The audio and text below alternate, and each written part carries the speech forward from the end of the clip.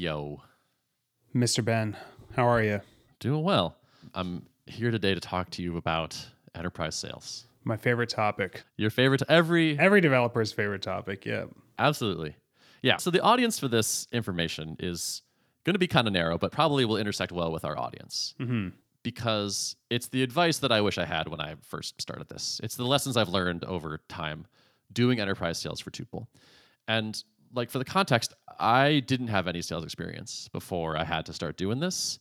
And then we just kept having companies come to us who wanted to give us a lot of money. And I had to sort of navigate this thing and figure out like, what is a PO versus an invoice? And like, how does this, like, when do I actually get money and how do we get paid and all this?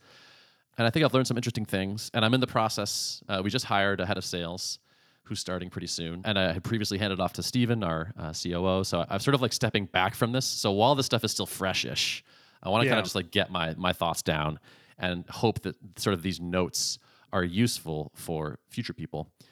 And it's probably most likely to be useful for you if you're kind of like me, where you're a technical person. You'd kind of rather be doing other stuff, like maybe writing code or like working on the product. But there's these annoying people who like want to buy your product, but they want to do it in this weird, slow way that involves PDFs and DocuSigns and stuff. And you're not willing to just like say no to them. Yeah.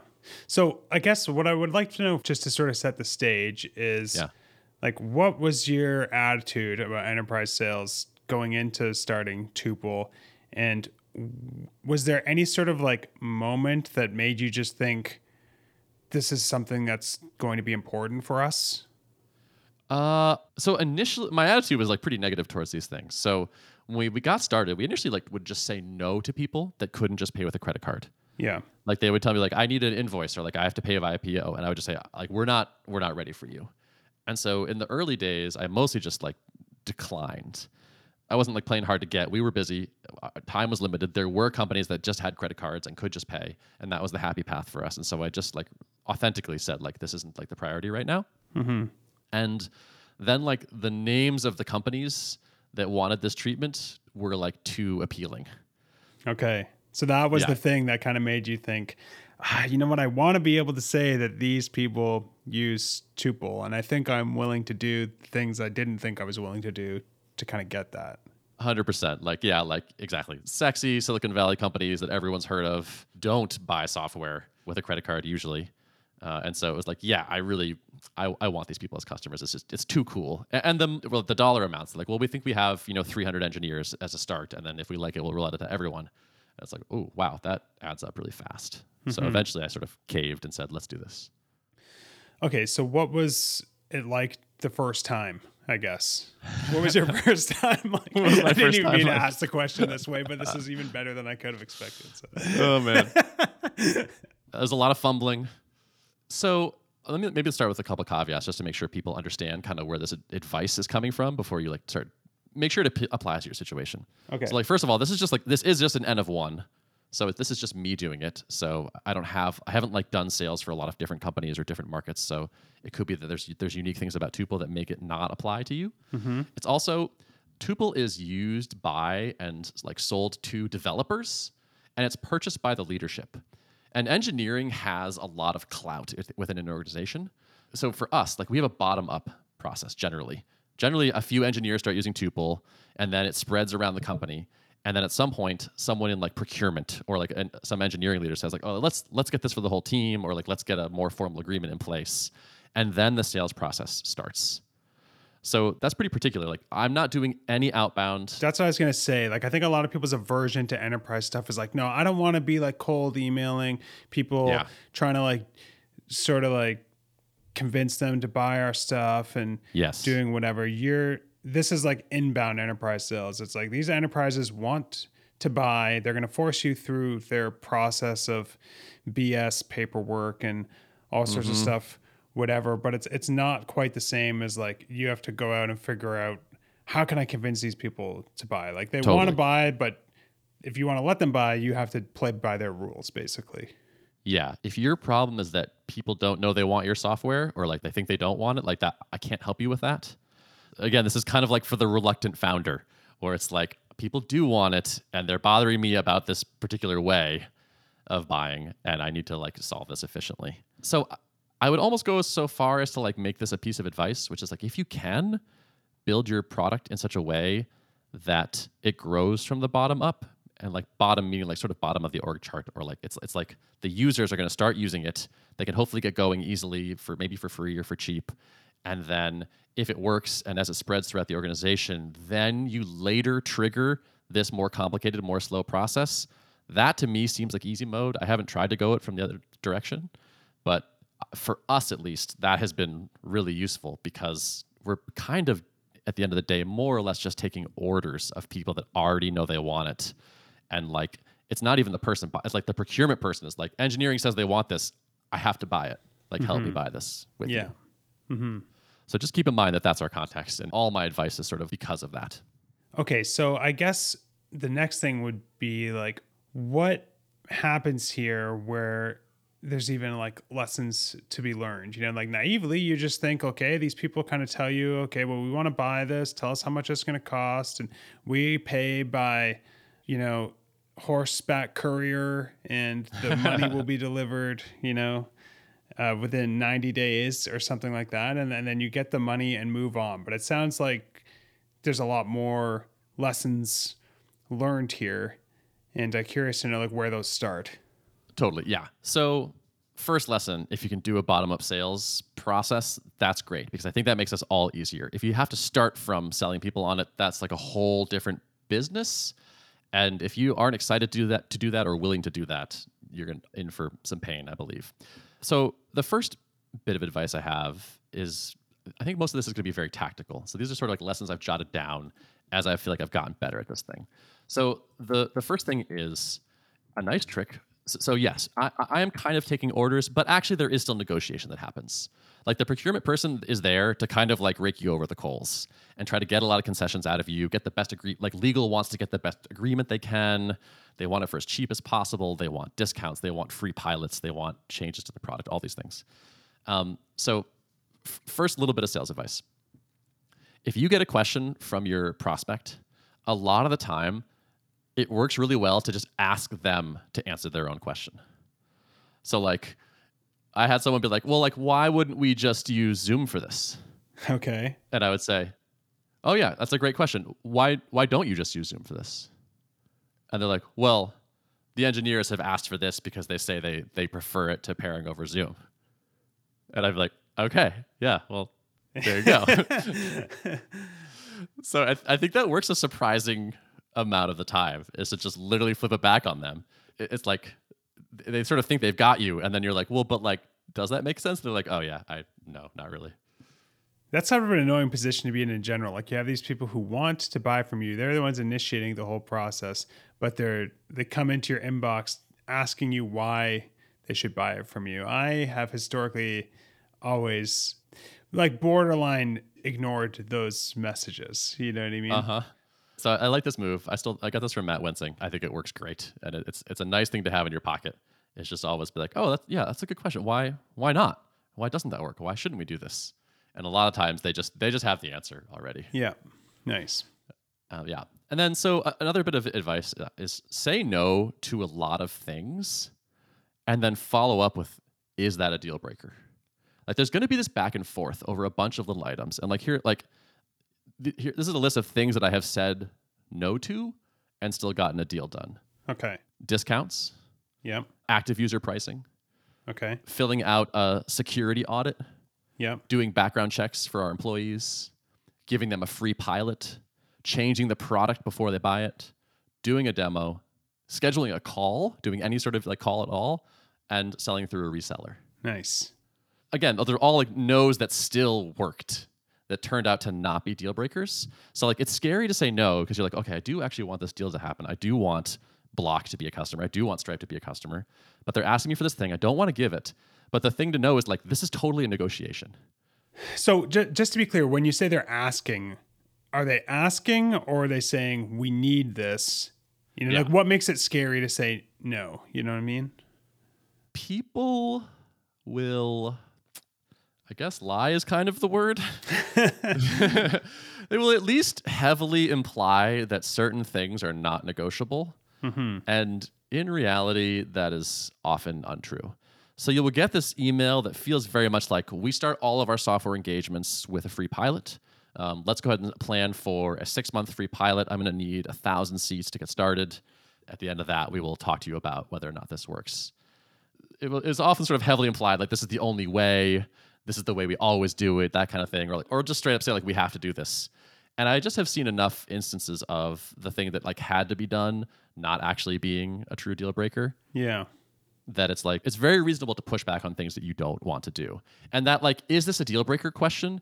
I do actually think is kind of a nice dodge around this, because I would just sort of be like, we don't usually do that. That would be really tough for us. We don't really have the bandwidth for this, or like, that's not really how we like to work. Is that a deal breaker? And I find that is that a deal breaker question actually seems to get more honesty from people. Yeah. And people answer it more straightforwardly. They're like, well, we do actually have this form we can fill out that makes a special request for a non-pilot engagement, blah, blah, blah. And there's often like a way around a thing that turns out not actually a deal breaker. Yeah, that's an interesting point to make, because I think I'm learning something here, because I think when we get these sorts of like inbound messages from people saying, we need this, whatever, we'd like to buy this, but we need this, that, and the other, I always just like turn it down completely. I just say, hey, sorry, we're a small company. We don't do purchasing this way. If you can't buy it by just putting in your credit card on the website, then unfortunately we have no way to sell it to you. The end, you know, which what I'm taking away from this kind of conversation is like, I could do nothing differently other than say, is that a deal breaker for you? And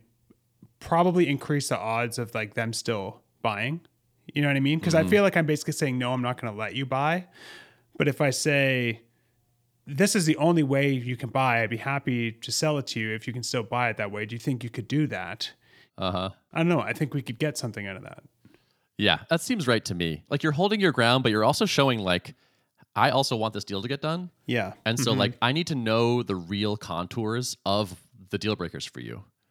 And I think that shows a more willingness at like, okay, yes, all right, I've asked for 3 things. Adam has pushed back, but he seems like he's going to work with me. What's the one I really need? And then you can sort of decide, am I willing to compromise and do that one thing that they want you to do? Yeah, that's good. Are you getting big, like, inbound requests for things? Like, are people offering you like 10 grand at least to like do things and you say no? I can't say we've ever gotten an email that had a price in the email.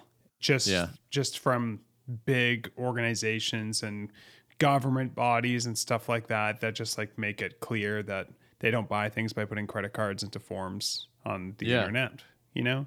And you just say strictly no to them. Yeah, I don't know. My opinion hasn't really changed on that. It's like our business works without selling to those people. So until it doesn't, then but you know, if there's ways that we could get those customers with no meaningful hassle or something, you know, then that is interesting. Yeah, you might want to, not you, but you might want to have someone on your team do a couple of these.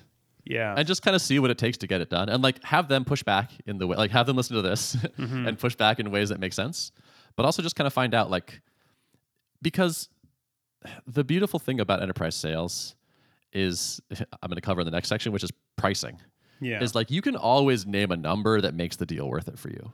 Yeah, sure. And so rather than just saying no to all, you can say yes if, and yeah, sure, we can do invoice, like PO purchasing for orders over X. Yeah. Like, here's our minimum. Yeah. So I did have a question, but maybe we'll get into it there, which is basically like, what are the things that you've said yes to, and what did it cost the customer to get you to say yes, you know? Yeah, totally. Yeah, if I were you, I might investigate this just a little bit. Like, I don't think you personally should do any of this, but it could be that there's like a happy medium here. And if you just said, yeah, anything over 10 grand, we're willing to do this. It's weird with our product because like the most a company can pay us, I think right now it's like $7.99 is the price of a team license. Yeah. You know what I mean? You would need an enterprise plan, basically. And that's what we did when we started this thing. So like, once I was like, okay, we actually do want to sell to the enterprises. I'm going to invent another tier for them to make this annoying sales process worth it on our end. And the crazy thing is that like, just everyone just agrees that this is fine. Yeah. Like the engineer in me is like, this is stupid. And is what you're saying, like the only thing that maybe they're getting out of it is like willingness to go through their process. It's not like they're necessarily getting extra features, or sometimes like maybe like an SLA or something is a feature or something, because that's one of the things that they need you to agree to, but it's not like Yes. a better product in any way. Yeah, this totally works. Yes. You can just say like, if you need custom agreements, if you need legal review, if you need an SLA, if you need to pay via PO, the price is this. And that just works. Like, we have more features now in our enterprise tier, but it's still not that different than the basic product. It's kind of a little bit like you need annoying things, we're going to charge you more for annoying things. And everyone is just pretty cool with that. Like, they would rather have, like, it's better to have good features in the enterprise plan. This is the thing I'm like working on from like a product design perspective. Like, I'm looking for interesting features to add to our enterprise plan that our bigger customers want. Yeah. And there are some of those, because it doesn't feel great to just be like, oh yeah, if you want to do this, if you want us to fill out a security audit and deal with red lines on our terms of service, it costs twice as much or 3 times as much or 10 times as much. So it doesn't feel as good. You'd rather have people pulled into those plans, but it actually, you can just do that, and I've closed deals like that. Interesting. Yep. Okay, so next tactic, this pricing stuff. This is what I'm curious to hear about. Yes. Okay. So I feel like my core rule for pricing is that it should make you uncomfortable psychologically. Like the price that you suggest to them. The price that you suggest. Yeah. Okay.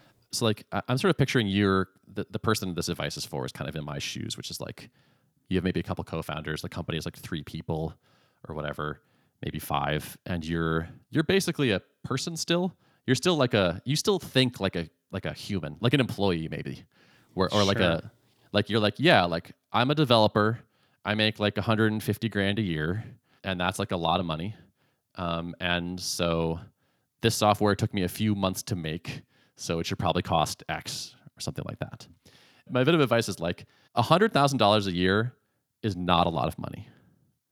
I feel like that's like the first thing you kind of have to internalize. Like, it is a lot of money to you and to me, but to a company whose problem you're solving, like, it is not a lot of money. I think I really recommend you do, when you are selling to a software company, or like when you're selling to another company, is to try to like understand their scale.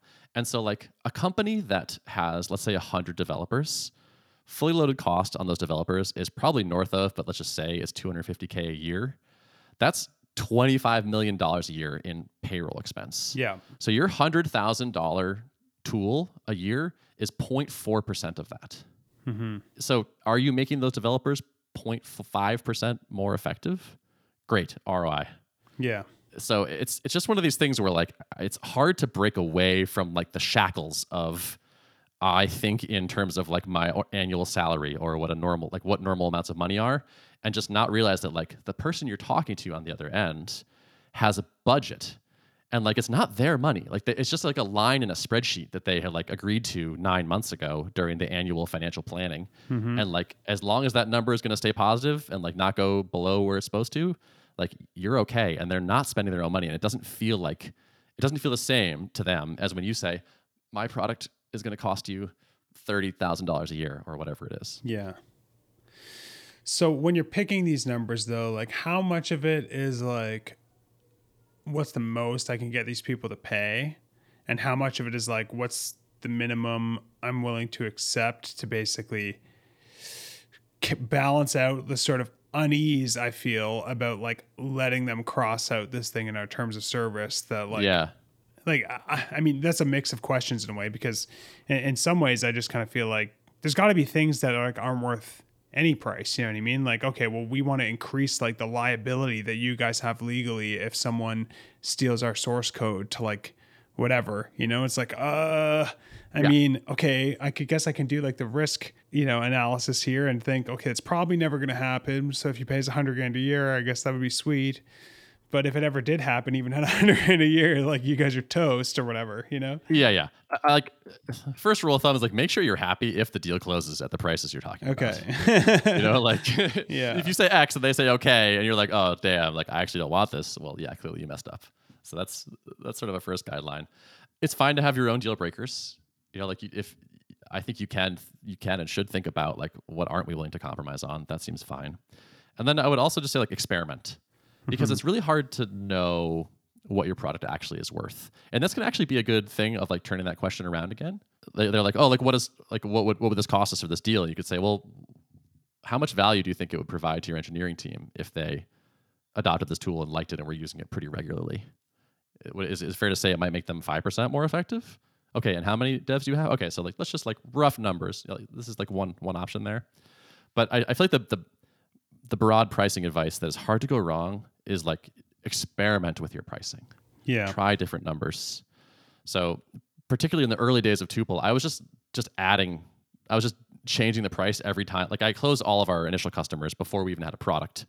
And I was just adding amounts. I would just add an extra $100 per user per year or something every time just to see like where do people start complaining and push back.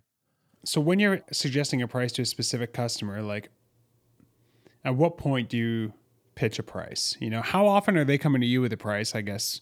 And like what does the back and forth look like before like a price is agreed on? Are you asking lots of questions before you suggest a price, or is it our enterprise tier costs this, you know? Yeah.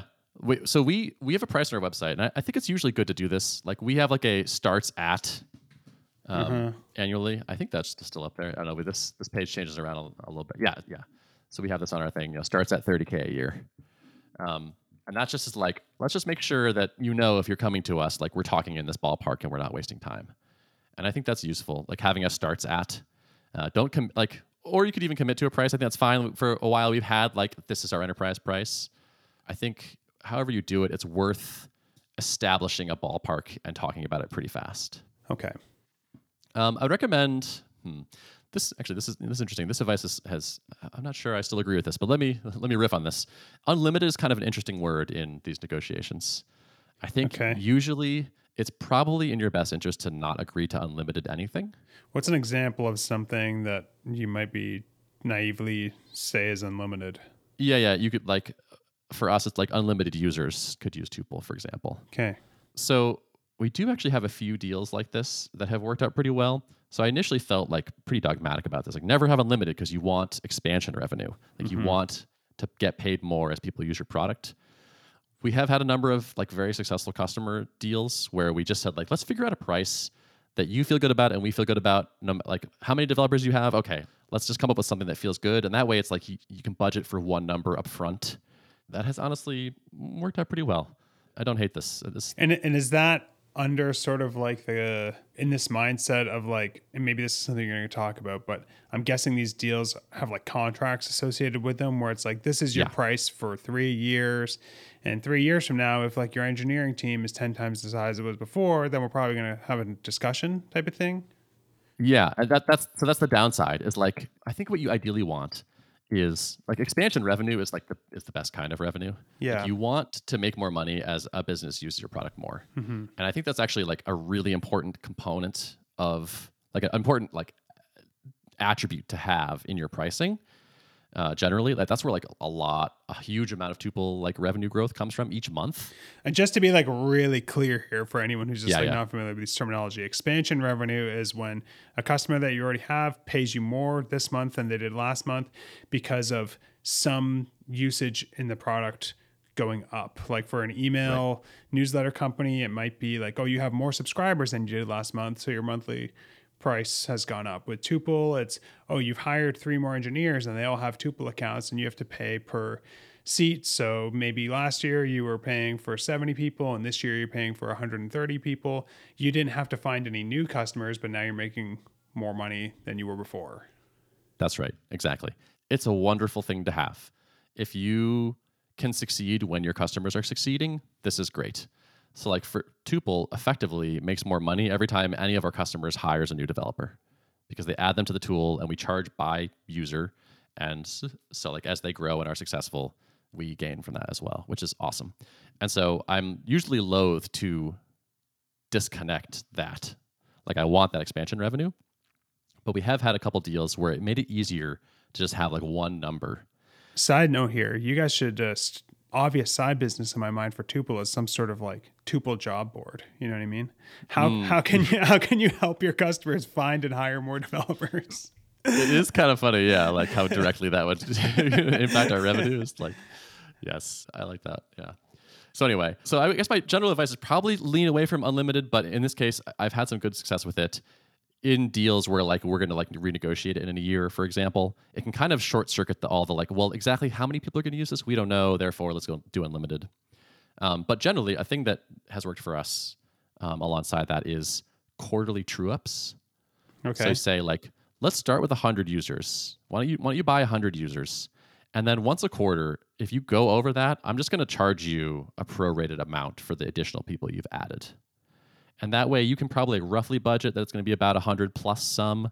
And then every quarter, I'm going to send you an invoice for the whatever's new. Oh, you went to 120 users. Here's an invoice for part of the year for 20 users. And Stripe makes this pretty easy. They have like a thing where you can send like pending invoice items or something.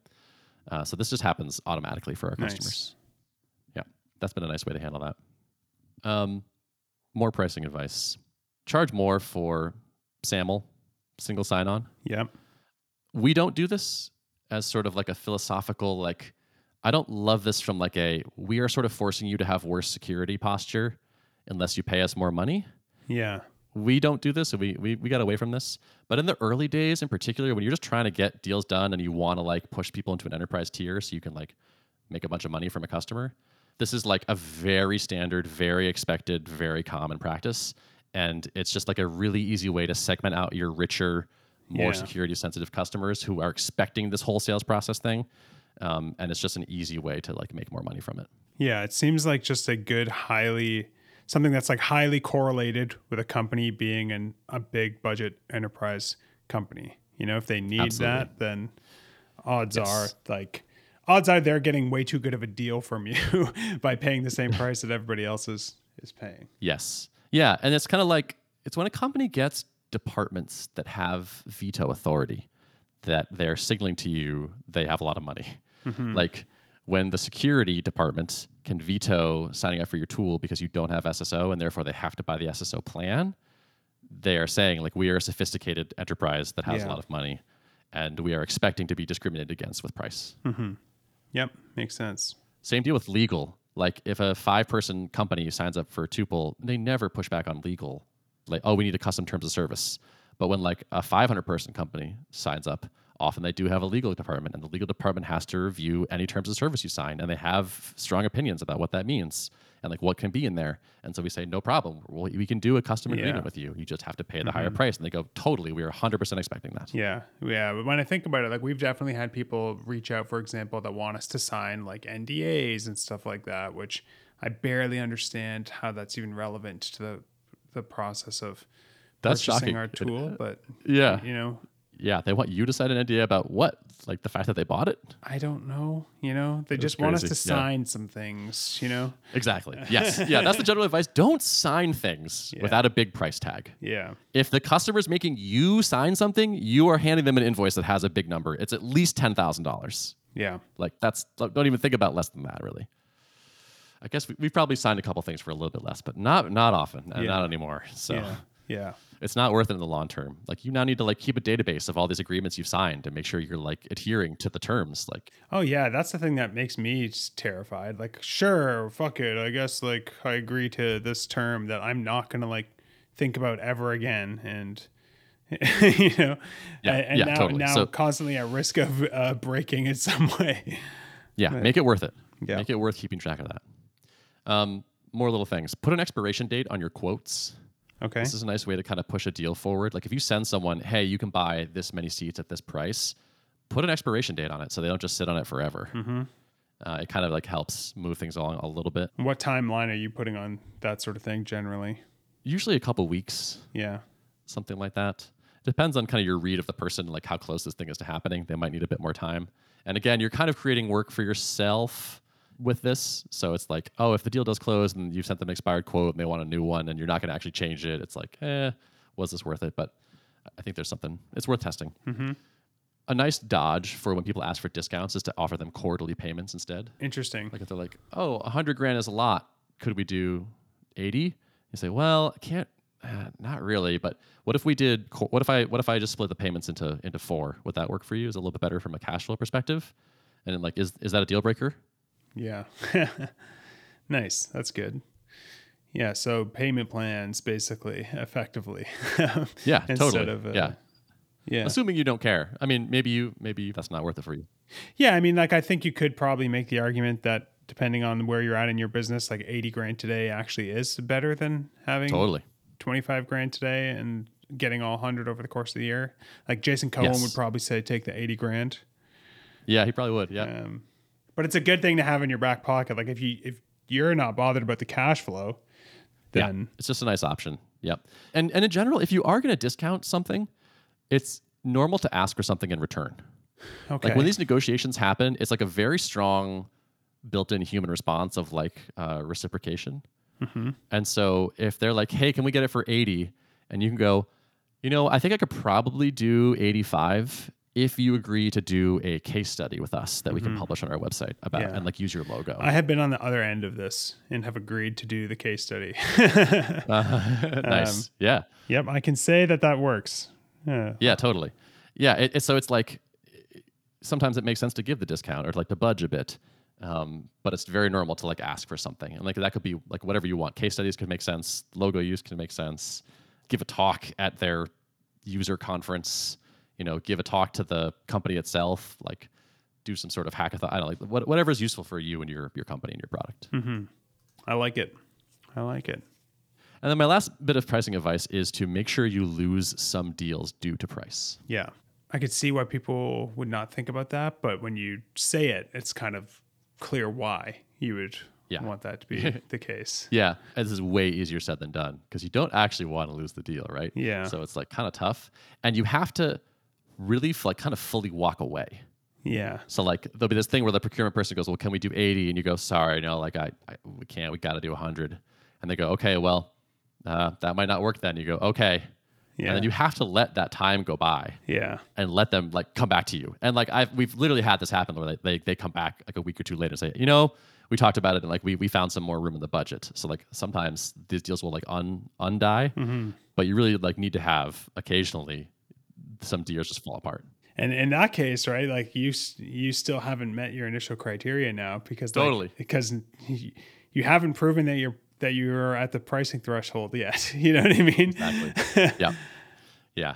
And sometimes people will, like, if you have a really good relationship with someone, sometimes they'll tell you, like, they'll just be like, listen, they'll be like, listen, like, there's just like no way that this deal gets done at this price point. Yeah. Like this would be more expensive than any of our other whatevers. But then again, like people lie. Yeah. It's like, sometimes that's true and sometimes it's not exactly true. Yeah. And there's like this like power or there's this experience imbalance that's happening, which is that you are like a founder and you're closing your like first or 10th deal. And you're usually negotiating against a procurement person who does this all day long. And they have a bunch of like verbal tricks or claims or, power moves that they know that just like gets the price they want. So you're negotiating against someone that knows more than you. And so it's hard. Like I'm guessing a lot of these people are probably like rewarded based on like the discounts that they're able to get from. Yes, I've heard that a million times. I haven't heard anyone tell me that, but I'm led to believe that is true. You'd have to imagine it is. Like that seems like what you'd want to be doing as a business owner with your procurement team is incentivizing them to actually care about getting the best deal. Yeah. And this brings me to dealing with procurement. So a thing to know about procurement is that generally they want to get the deal done. Procurement doesn't really have a lot of clout in the company. They are just there to buy stuff. And so if like the VP of engineering says, go buy Tuple, they kind of have to buy Tuple. And they can't go back to that VP and be like, yeah, they wouldn't give us the discount we asked for. So I killed the deal. They're like, I'm sorry, you did what? I told you to buy this. Procurement works for the rest of the company. Yeah. They're not that powerful. Yeah. And so like they will act like, listen, unless we get this for 80K, there's no way this is happening. And that's, it's not always so true. So what is the real world scenario where they will like not buy because of a price? Like what has to happen? Do they have to go get approval from someone who says no? And then that person is the person who would talk to the CTO and be like, listen, like they're trying to do this. Like they came to me for it. Like I'm the CFO or whatever. And like, this is insane. Like, sometimes there really is a budget set by someone who's not them and they can't fit your thing in it, or like it would just drain too much of it. Sometimes there really is a amount above which they need approval from somebody and that person just says no. And that's it. Sometimes companies that are not tech companies, I think, are more likely to be in that situation. Like generally, tech companies are deferring to engineering's needs. So you sort of have to read the situation of like, what kind of company is this? Who has the power here? How much do they want the thing we have? And that will sort of determine your negotiation leverage. And there may be times like, procurement actually just has a lot of clout in this company because the CFO is demanded that we reduce all expenses by 30% this year. And so they literally just can't do this thing. And you're going to have to play ball. And that's kind of what makes a good salesperson, I think, is they like figure out what's involved in this decision. What do people want? What are their constraints? Like what can actually happen here? Because all of these deals are basically bespoke. Yeah. And so like you have to kind of feel your way through it. How much of a factor do you think it is for you guys when dealing with enterprise sales that, like, just talking about this procurement stuff has me thinking that I'm betting a major function of procurement is sort of like getting the best deal on similar products from multiple competing vendors. Like we need to get new chairs for the office and we could get them from this supplier, or this supplier. So there's like competition involved. But with something like Tuple, like that element isn't really there. Like, yes, they might consider buying a somewhat similar product to Tuple, but at the end of the day, like Tuple is the only Tuple, Yeah.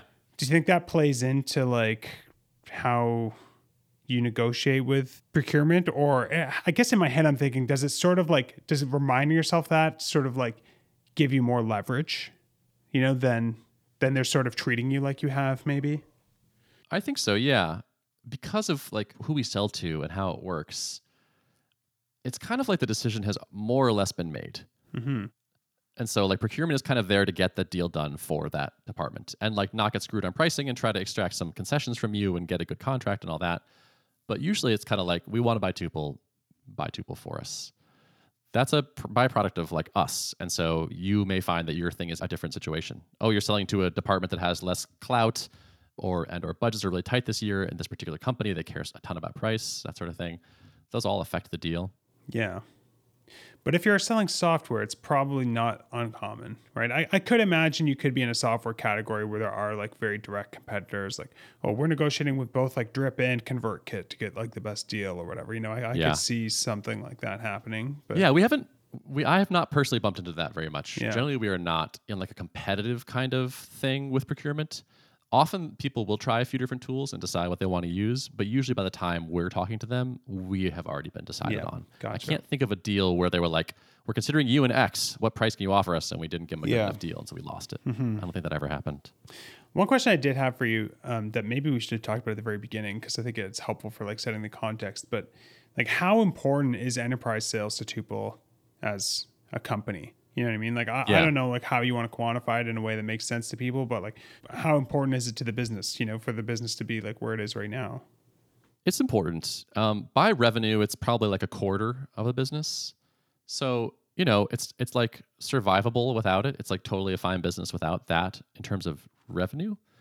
In terms of usage, it is a larger percentage. So we have a number of customers that are on like bigger unlimited plans and have maybe thousands of developers. And what we found is that a lot of developers from these companies will eventually leave and go start somewhere else and then bring the tool with them. And so there's this diaspora of people who were at company X and now are at a new startup and they bring the tool. And so we sometimes are not even optimizing for price. You're optimizing for like infection rate. Exactly. Yeah.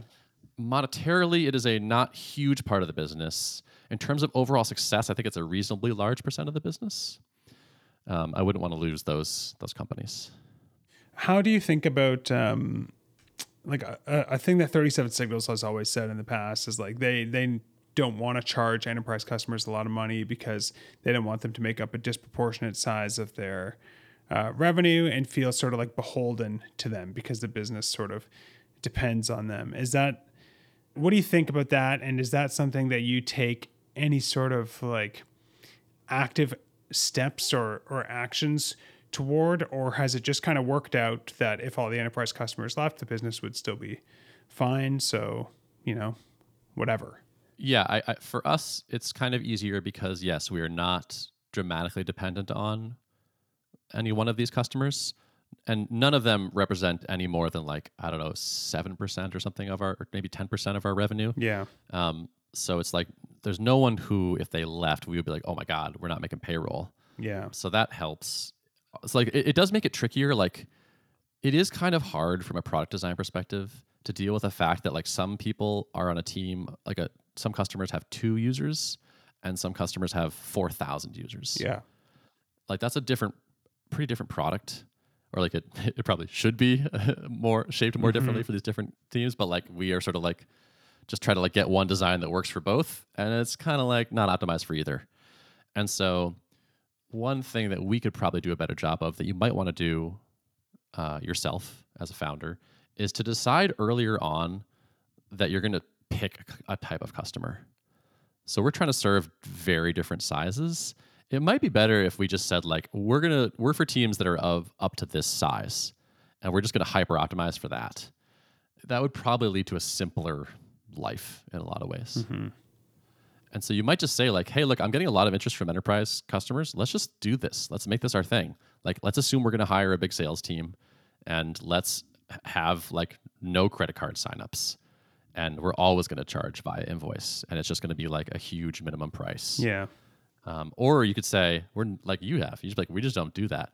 We make plenty of money with credit cards. If you are annoying, if you ask me if you can not use a credit card, I'm gonna say no. And you sleep fine at night, I imagine, about this. Uh-huh. How would you decide that at your company? If you had to choose one or the other, it's easy for me to look at the outside and say, okay, well, Ben says enterprise makes up 25% of revenue. So obviously you'd rather keep the 75% than the 25%. Again, that's from the outside. But as someone who's actually working in there behind the scenes, is there more to it than that? How do you think about that question? Should we limit? Should we pick a size? You're saying? Well, if you had to pick one or the other, if you had to pick, we're going to build Tuple for big ass teams, or we're going to build Tuple for companies with 20 or fewer engineers or something. And I guess the context of this question is imagine you're someone starting a new thing who's maybe historically sort of just always heard this gospel of no, you just want to sell to people who can pay with credit cards and be able to do self-serve, and you want to avoid the strippers and steaks, that come with the enterprise deal situation. Is there a world where you might convince someone that we are sleeping on enterprise customers? I think that's kind of one of the things I expected to come into this conversation and become convinced of. Put it that way. Yeah. Even though we've done well with this and we are doing, 7 figures of revenue in enterprise sales deals, we probably are sleeping on it. I'm excited to have this new head of sales starting who knows what he's doing. Yeah. Because I've just kind of bungled my way through this and learned stuff the hard way mostly, and kind of just done our own thing. So it could be that this side of the business, I suspect this side of the business has a lot more potential that we've gotten from it. And in particular, we've done no outbound at all. It could be that offering free Tuple to various engineering leaders at a company leads to really good things. It could be that direct outreach of hey, we have a 10-person team at this big company that has 1,000 developers. Why are we not trying to turn that into 100 people by contacting other engineering folks in that organization, asking if they want to join the team, that kind of thing. There's probably a lot there that we are missing out on. So it could be that when I say enterprise is not a huge part of the business, that's due to my own failures, basically. Yeah. But you sort of asked how would you think about picking it? I do feel a lot of business is sort of deciding what you want, because there's so many different ways to build a business that will work. You can totally make a great business on a freemium thing that you sell per person. You can totally make a great business on big ticket enterprisey things. Obviously, there's a consideration of who wants it, how do they expect to buy it, what makes sense given the market. But you could probably just kind of pick what do you want to do? For us, we weren't that excited about doing enterprise sales deals. We pushed back on it for a long time. And so I think we really stayed heavily on like our core customer is someone that can just sign up and get going. And as the business is maturing now, and I don't have to individually do this thing, now I can say like, oh yeah, we're also open to this now. And now we're going to go more aggressively after this segment because we can put somebody full time on it and pay them commission and salary and all that. Yeah. Yeah, it makes sense. So it might change as your company matures. Yeah. Yeah, I feel like when you look at like the biggest companies in the world, like they all just sell to each other into enterprises. You know, like HubSpot is obviously like, well, I don't know, I could be wrong. From the outside, I just assume that their biggest customers are like the world's biggest companies, you know? Probably. And same with like probably Stripe in a lot of ways. Like their big customers are enterprise customers. You know, like Lyft is going to be an enterprise customer, you know, even though For sure. on the surface they're like a cool startup with a pink logo. You know, they're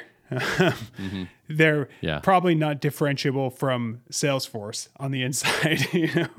There's this thing that you see as SaaS companies mature, which is they almost always move up market. It's pretty rare for them to move down market, right? They instead they move their prices up. They start targeting larger teams, and I think that's because that's where a lot of the money is. Again, like $100,000 a year is not a lot of money.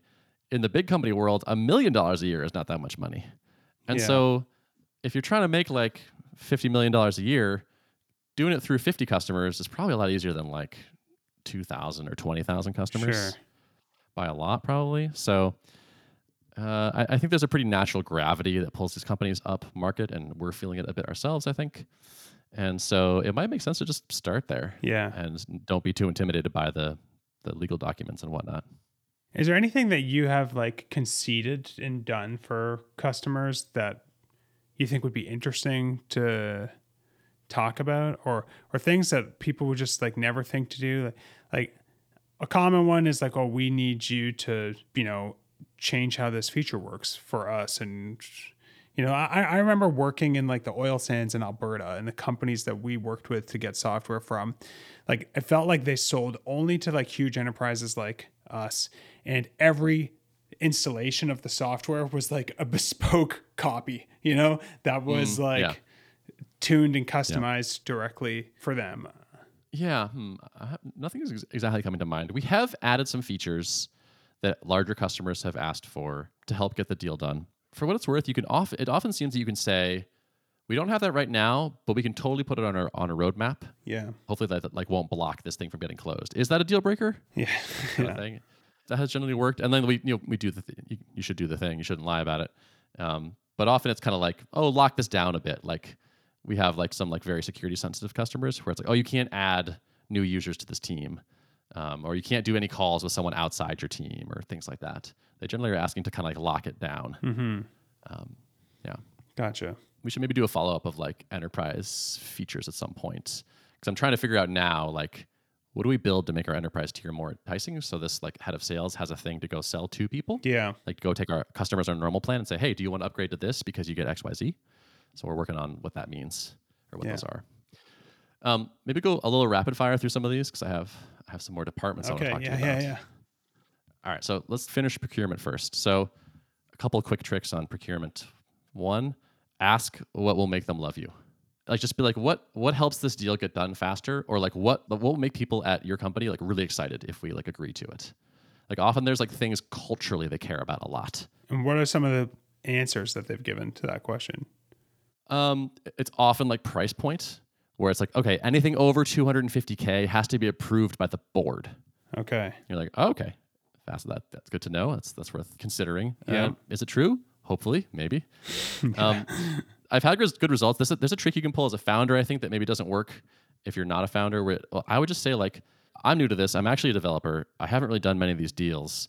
I would just like love your advice on like how to do this thing well. Like, what would make this work well? And they'll often say, well, we really like to do per user pricing, or like we really like unlimited pricing, or we really like people. It's all about the discount. Like we want to see a discount of at least X%. And so like I've gotten some like really great honest feedback from procurement folks by just like honestly telling them like, I don't really know what I'm doing here. I'm basically a developer. Can you help me? Mm-hmm. And like that's been great. Nice. That thing about like, yeah, it's worth asking, like, are there price points that require executive level sign off here? Hopefully they tell you the truth on that. It can be kind of useful to like a move I've done like once or twice is just like to threaten to walk away if they're going too slowly. Just be kind of like, hey, it seems like you're like, maybe now is not the time for this. So like, feel free to like reach out back to me like if you're like ready to move on this. A lot of the times that like gets them to like, oh no, we're good. We do still want to do this. Like, let me like get you the thing. And yeah, just generally, if you don't get a hard no from them, you don't really know where the limits are. Yeah. So it's worth like bumping into some hard no's. Next department is IT or like security. Yep. For example, this is a very common pain point for selling software to companies is that they want to send you a bespoke security questionnaire, which will have like 200 of the dumbest questions you've ever been asked, which is like, how long does the data center where you store your data retain the security surveillance footage of the servers? Is it 90 days? Is it 120 days? And you're like, are you what? And that's like one question of like often hundreds. Yeah. I have had really good luck pushing back on these things. And in particular, the thing we did was we said, look, we are a small startup. And so we wrote up all of our security details at tuple.app/security. And you can go look at this page. This page has saved us so much time. It has like networking diagrams. It has questions about encryption schemes, privacy stuff. And what we would say is like they would send us a thing of like, oh, I'm really sorry. Like we're a small team. I can't really fill out a bespoke questionnaire right now. But if you look at tuple.app/security and you have any additional questions, I'm totally happy to update that page. And it's shocking. Like maybe 50% of the time, 60% of the time, they would just go, oh, that seems fine. Like I sent it to security. They're happy. They thought it was funny. Good. I love the I wouldn't be willing to answer your question, but I would be willing to update the page. Yes.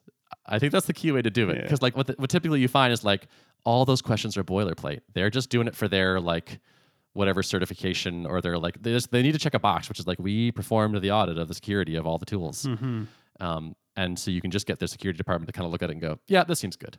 So like, again, like you don't know where the limits are if you don't say no to things. Yeah. And this is the thing I said no to and found like a lot of the time, the limit is not really there. Yeah. Nice. It works really well. And then you have this great resource that shows you're like, it's kind of like about showing you're sort of serious. Yeah. Where it's like, you're a small startup. You're not SOC 2 certified. They'll ask about that. We're not. We've closed millions of dollars enterprise deals without being SOC 2 certified. Totally fine. But you do want to show like, hey, we take this thing seriously. Yeah. And a security page with a lot of detail totally helps. And like when we get a new question that we haven't seen before, we add it to the page. Like we have an FAQ, we like fill stuff out.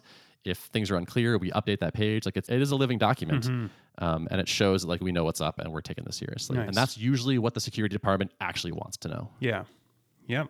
That's great. And then, if they ask for certain things that like sort of saying like, well, we don't have that now, but we can probably put that on the roadmap. That often gets sort of things moving along. And if they have difficult requirements where like, oh, you need to have this like complicated security requirement, like every laptop must be tracked by some asset protection software or something. There is a process, it seems like, in all of these security orgs where there's like a process for getting an exception. And so you can say like, sorry, we can't really do that. Can you like, do you have like some sort of exception process? And they go, okay, sure. Yeah. Fill out this one pager and we'll just like document that, like we said, it's okay that you don't do this. Nice. All right. Legal. Oh, okay. The best. They're the best. Okay. So procurement wants to get the deal done. Legal cares way less. Legal is there to worry about the worst case scenario and to protect the company from liability. And if they're not happy with your agreement, they will pretty happily kill the deal. Yeah. Not all the time, if like someone important wants it done, they can push back, but legal has much more clout than procurement does. It's harder to get legal to compromise on things, and it's way more likely that a legal objection is going to like actually botch the deal. So that's important context. I recommend using Y Combinator's SaaS agreement. They publish this for free. It is a nice, fairly like balanced agreement, which is just like, okay, we need a thing to sign that says we're buying the software. Often like the procurement or legal will ask, like, do you want to use our paper? Do you want to use yours? And so it can be convenient to just say, let's use this one. You can use Y Combinator's SaaS agreement. Very good. It'll probably be easier to use their paper, they call it. So they send you their agreement and you push back on any sort of things you can't agree to. Versus if you send them your agreement, a lot of the times you're going to come back with like 50 red lines that you now need to like. They're just going to like tear it up. They're going to shred it. And now you are like using Microsoft Word with like tracked changes to like debate in the comments what things are fair and not, and trying to come up with, version 5_final. Yeah. Mm-hmm. And so your life will probably be easier if you start with their paper and only push back on things that you really cannot agree to. Okay. That's good, because I think in some ways that's maybe counterintuitive until you think about the details, Totally. Yeah. I recommend adding a few things to all your agreements. One is an auto renew. Like if no one does anything, you renew at the same terms. Okay, another year happens unless you tell us 30 days out or something. You want that in there. Auto price increase is a good thing to try to put in there. A lot of people will push back. You might not get that in there, but it's worth putting in there. Like price automatically renews at 5% of increase or something. It's worth putting in, we want to use your logo in our marketing. And it's worth putting in, we want to do a case study with your editorial approval. So we want to be able to talk about it, but you're going to get to have final veto before we publish anything. And all 4 of those are worth trying. They might cut them, but a lot of the times they don't. And if they cut all of them, probably still fine. Exactly. It's still fine. And generally, if they cut all of them, they might be willing to compromise on something else because of that reciprocity thing. We're like, well, we can't do these, but something. All right. And now this part has a huge caveat on it. And I'm just going to be clear, like, I'm not a lawyer and this is not legal advice and you'd be stupid to follow it. But I'm going to whisper this, which is just that you probably won't get sued. Like the way you enforce a contract is in court. Yeah. So like the way you get in trouble is like someone sues you and takes you to court. And generally that doesn't happen that much. Yeah. So if you are a tiny startup and you're trying to get off the ground and they say you need $250,000 of liability insurance and you have $200,000 of liability insurance or whatever, like they would have to like sue you for breach of contract and like have their lawyers take you to court and yada, yada, yada. And we've never been sued. I don't know any other entrepreneur that's been sued. This just doesn't seem to happen that much. So I don't think you should sign a document and like that says you're going to do a thing and not do it. But like there's maybe a little tiny bit of wiggle room for like getting your startup off the ground where it's like, yeah, do we have like a annual security awareness training? Yeah, it was a 15-minute thing that we did over Slack where we like sent some links around. Like we technically accomplished the thing. Like again, like don't follow this advice. This is terrible advice. I don't think you should do it. I certainly would never do it. It's not illegal advice. But the reality is like there's not that much suing going on, it seems to me, on the ground. So just keep that in mind. That's the case with a lot of the things that people can be like scared away from starting something with, right? It's the same with like charging tax in Europe or something. Totally. Yeah, exactly. Yeah, you have to do it. But like if you talk to 100 founders, you kind of also can't do it and still get the company to the point where you can do it. You know what I mean? Exactly. Like, are you 100% paying VAT correctly? Are you sure? Are you paying state sales tax in every state in the United States correctly? Are you sure? You're probably not quite. But it's like, it feels a little bit like in business, there's a little bit of leeway where it's like, we're going to eventually do the right thing. Like we're going to get going. We're going to pay the back taxes. We're going to add that insurance after the fact. We're going to do the security training later. Like you can kind of catch up a little bit. Yeah. And officially, I deny ever saying any of this. And if you follow this and get in trouble, that is 100% on you. No, I would never do this. I would never do this, but I wouldn't fault somebody else for doing it. I, of course, would never do it, though. That's right. Yes. And behind closed doors or at a conference talking to other founders, you might find that some of those incredibly irresponsible people have done this. Yes. But you certainly won't. And neither Adam nor I have. Yeah. So that's legal. I'm excited to come back at some point and talk about hiring your replacement, because I think the point of closing all these deals, unless you love it, is make enough money that you can hire someone to take this off your plate and get back to writing code or designing or being on the beach. And we are rapidly approaching a time where I will have some actual real world experience on that. So perhaps we'll do a round 2, maybe with our head of sales, and say like, what have you done as you've professionalized this mess that Ben has made? Yeah. I think just the general topic of paying people to do things that you don't like doing and therefore assume nobody likes doing, but in reality, many people really get a lot of satisfaction out of and are very good at and are good for your business is a very interesting discussion. Totally. Cool. Well, this was good. That's that. Sweet. You got me intrigued. Maybe we'll sell a $20,000 HTML template to NASA now. Yeah. Yeah. And get ready for a world of pain. the process where you like actually get paid, like submit your invoice to their custom portal. Like you have to create an account on their system and upload a thing, and they'll reject it because it doesn't have the right address on it. And like the German people will be mad because it doesn't have like this particular phrase on it. Like it's a whole world of madness. Yeah. I'm excited to hear what Peter, who edits our podcast and who also knows that if we ever did this, it would land on his plate, has to say, or after he doesn't edit it, sorry, but does the show notes after what he has to say to me after listening to this one. Yeah. So the bad news is that all of those things are there. The good news is there's also buckets of money. So if you want the buckets of money, it might be worth it. Yep. Interesting. Cool. Well, I hope this Good is one. helpful. Yeah. All right, man. Take it easy. You too. Bye.